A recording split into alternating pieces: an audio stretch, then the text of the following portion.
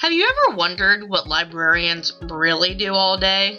Why does a person choose to become a librarian? Learn the answers to these questions and more on Library Life. My name is Lisa. I'm a youth librarian at the Westerville Public Library. We'll go behind the scenes and talk to librarians to see what they do to make all of that library magic happen. I'm your guide through the looking glass, so close your eyes, open your ears, and listen.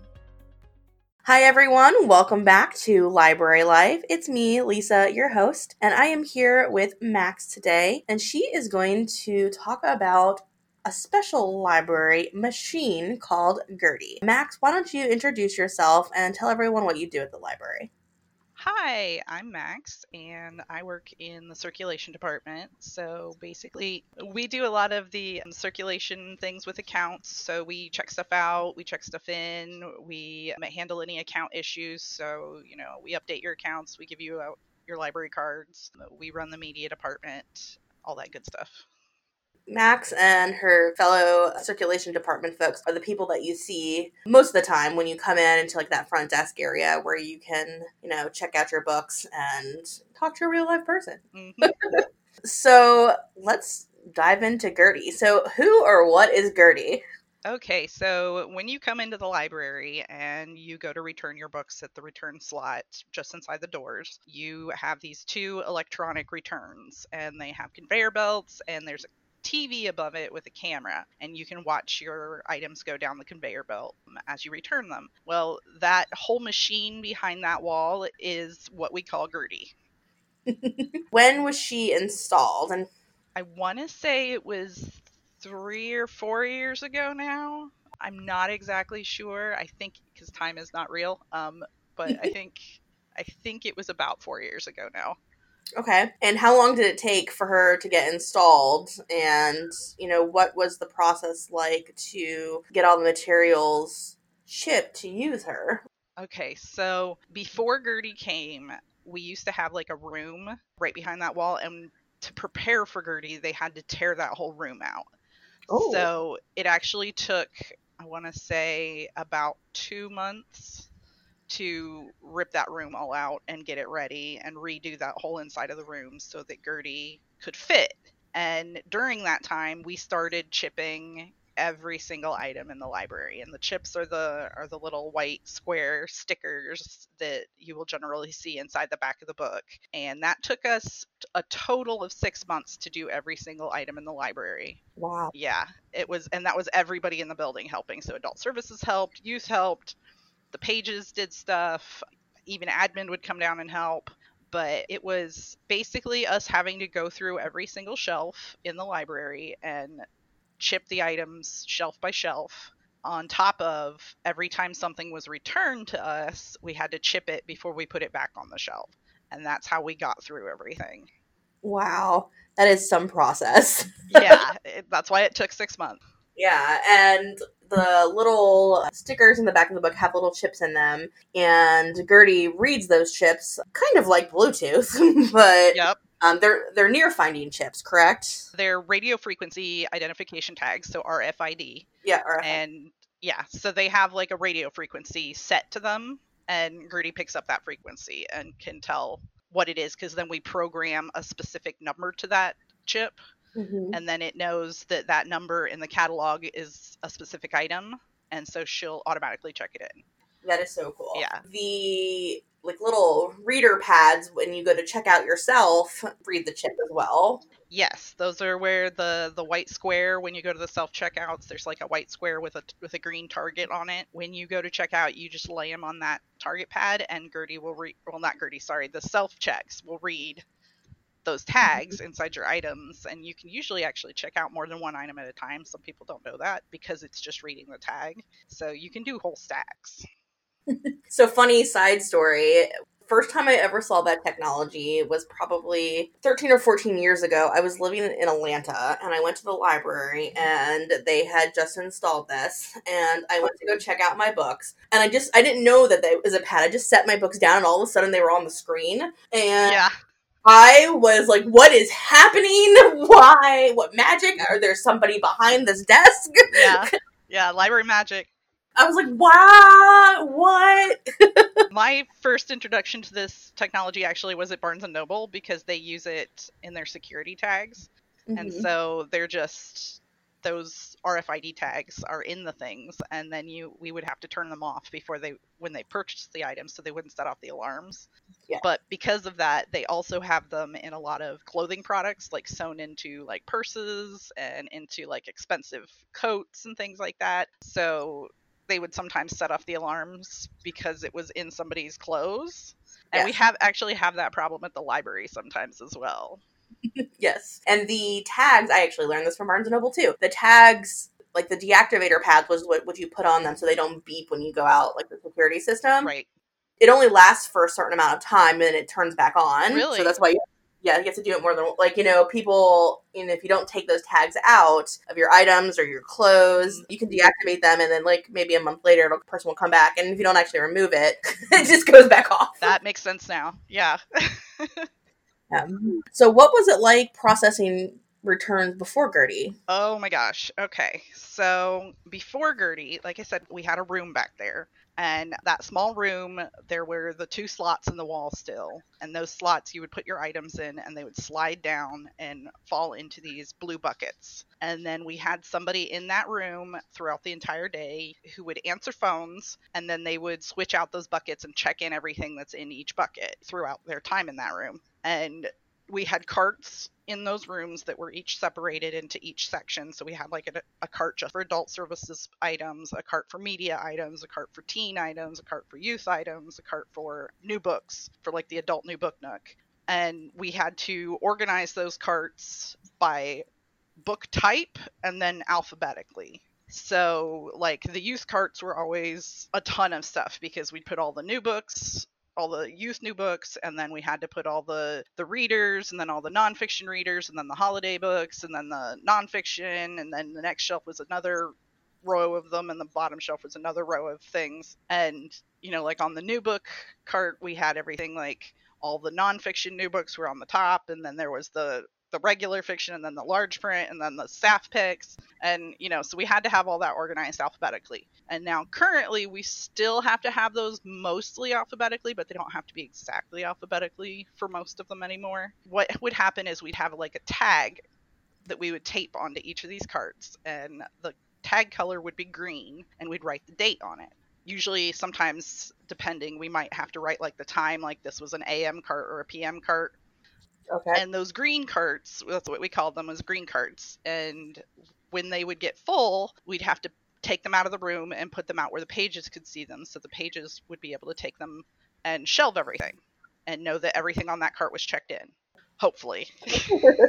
And then on top of that, we do the book drops every day. So we would go out into the bins outside, and the pages would get all those books, and they'd bring it inside. And what they had to do was the pages would then usually it took them about an hour to do this. They would have to go through those bins and one at a time separate the items into all adult items, all children's items, and all media items. And then they would put a tag on it that was red with the date and the time on it. And they would put it over near this room so that if we found ourselves in like a slow spot, or if there was anybody who wasn't working a desk at that time, they could go over and take a red cart and start checking it in. When they were done, they'd have to mark it with a green cart. But then while they were checking it in, they were having to organize it. So they were having to separate out all the new books from the adult carts, because they just put all adult books on one cart. And they'd have to remove, teen books from the kids' carts and put those on their own separate cart. And then in the media stuff, the pages, when they were done separating out everything from the book drop and putting all these red carts, which usually there were probably like 3, and they would have to take all the media items, and then they would sit down and they would open every single item. So they'd have to open every single case and make sure that the disc was inside and that the disc inside matched what was on the front of the case, and then close it and put it back on the cart. And then they put a red tag on it so that it could get checked in.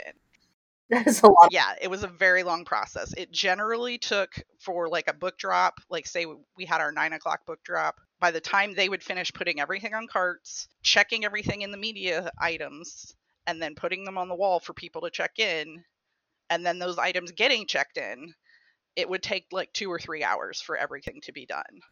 Whew. And by that time, we would have a new book drop. So sometimes we would have like 7, 8 red carts sitting there for people to check in because either it was too busy and nobody could sit there and check stuff in, or the book drops were really huge, or we just, we had carts left over from the day before. So it took us forever to get through stuff. Like we were all day constantly checking things in. And what about now? Now that Gertie's installed and she does her thing. Now that Gertie is installed and she does her thing, we don't have to separate out anything. So they just bring the big bin in from outside, and we slide it up next to Gertie's little feeder for us on the inside of the room, and we put the items through. It takes maybe 30 to 45 minutes to finish everything. So we have so much more time to do other things now, to, work on other projects and get other stuff done, because while we have 3 people working Gertie, whereas opposed before, like you'd have like one person checking out a cart or checking in a cart per cart, and that was one person, also one person sitting in that room answering phones and checking in anything that was being returned that minute. You now have 3 people working Gertie, but they get everything organized on the carts, everything, all the special reserves that are going on to another patron, checked in and ready to go. They don't have to check inside of every single media item anymore. We only have to check inside anything that's a multi-disc item, because Gertie knows if something is missing if it's a single item. So like if it's just like a regular CD or a regular DVD with only one disc inside it, if you try and put it through, Gertie will be able to tell if there's something missing or if the wrong thing is inside it, and she'll make like a noise and send it back to us. So it's easier to catch problems, whereas before, like, you were relying on a human being who maybe going too fast, Right. and didn't look at it closely enough and didn't realize the thing inside didn't match. Usually we would catch if something was missing, but sometimes, if it was a multi-disc set and they're just looking really fast, they might not notice if there was a disc missing. So Gertie's a lot more, what's the word? Precise. Yeah, a lot better at catching those things. And so it only takes us 45 minutes to get through all that stuff now. That's so cool. Yeah. And Gertie has like a conveyor belt once the items get put on, and there's like big bins on the side, and her technology magic to sort the things into bins. It's quite fun to watch. Yeah. Yeah. We get a lot of people, like adults, children, seniors, who come in and haven't noticed that the camera is focused on those belts before when they're returning things, and they stand there and they'll watch it and they just think it's so cool. It is cool. And we'll let people come back sometimes, especially children. We'll open up the back door and let them come into the back room and watch Gertie sort things sometimes, because it's a cool learning experience to watch this machine work. Absolutely. She sorts everything for us, so we just have to worry about, like, this bin is for adult fiction only, so we know everything in this bin is going to be adult fiction, and it's going to go in a certain order on a certain shelf on a cart before it goes. And so instead of us having to put everything on a cart and then sort it, we can just automatically sort it into the cart, because Gertie's already done half the work for us. You're like touching the materials a lot less. Yeah. Well, is there anything else you want to share about Gertie? Let's see. Well, one of the reasons why we call her Gertie is because when we used to have a gentleman who worked in customer service, who he also worked in youth. His name was Michael, and he wanted to name the machine as soon as we got it. He was like, "We need to name this machine. This is the greatest thing ever." And so he wanted to give her like some sort of like Victorian old time name, like Gertrude. And so she became Gertrude, and then we would call her Gertie. And our manager at the time, Steve, found a youth picture book that was called Grumpy Gertie. And so he made a copy of it. And sometimes Gertie is grumpy because she, needs some work and it doesn't always want to read things properly sometimes, and can be very finicky, especially in the beginning when we were trying to figure everything out. We'd have so many issues with, making her do what we wanted her to do sometimes. So we joked about her being grumpy. And he made a copy of the cover of this children's book that said Grumpy Gertie and pasted it on the machine that we use to turn Gertie on and off. So she has been Gertie since we got her. That is so fun. I actually didn't know that. As you can hear me say, like, we refer to her like a person, she has her moods. She's, today she's being moody. She doesn't like me very much today, things like that. And she's a she, so, because machines, usually inanimate objects are she's, like ships. So Yeah. that's why we decided. So that's how Gertie got her name. That's a great story. Well, thank you for sharing all of that. I didn't know most of that. When I started, the Gertie was already installed. Right. Okay, so we end every Library Life episode with a book recommendations. What book would you like to share? I really love the book Green Glass House by Kate Milford. She wrote this book. It's for children. The main character is 11 years old, and he is a boy who lives in this giant, beautiful house that has this beautiful green glass in the windows that is used as like kind of a winter ski getaway in this small seaside town that was famous for its pirates and smugglers. And this particular winter, they get snowed in with a bunch of very strange guests. And there seems to be some sort of crime that's happened. And he and the cook's daughter, Maddie, they go and try to solve this crime to figure out what's going on and why all these weird people are here. And it is so well written. It's amazing. I got my 50-year-old mother to read it, and she just burned right through it. And went on. There are 3 other books after that one, and I have not read them yet, but she did. She says they're great. I've read that one, and I've read the second one. Have you? Yeah, I love Green Glass House. That's a great book. I think it's one of the best children's mysteries written, probably, in the last year. I agree. I totally agree. Like, and I found it because I was reading. I think it was one of like the book list magazines or something, and it was on there, and the cover that they had pictured, like, it just looked really fascinating and beautiful to me. Like, I love the cover. So as soon as we got it, I checked it out and read it, and it's so well written. It's just amazing. It is really well written. Yeah, I can't double that recommendation enough. Well, that was great. Thank you for that. I actually haven't thought about that book in a while, but it is definitely a fantastic story. And I have to get back on the bandwagon and read the other 2. I know. I need to read the 3, so. Well, thank you for your recommendation, and thank you for talking to us today about Gertie, that she's a very interesting character. Yes, she is. Well, thanks for joining us, and thank you all for listening to Library Life, and Max will be back with another episode in the future. Bye. Bye.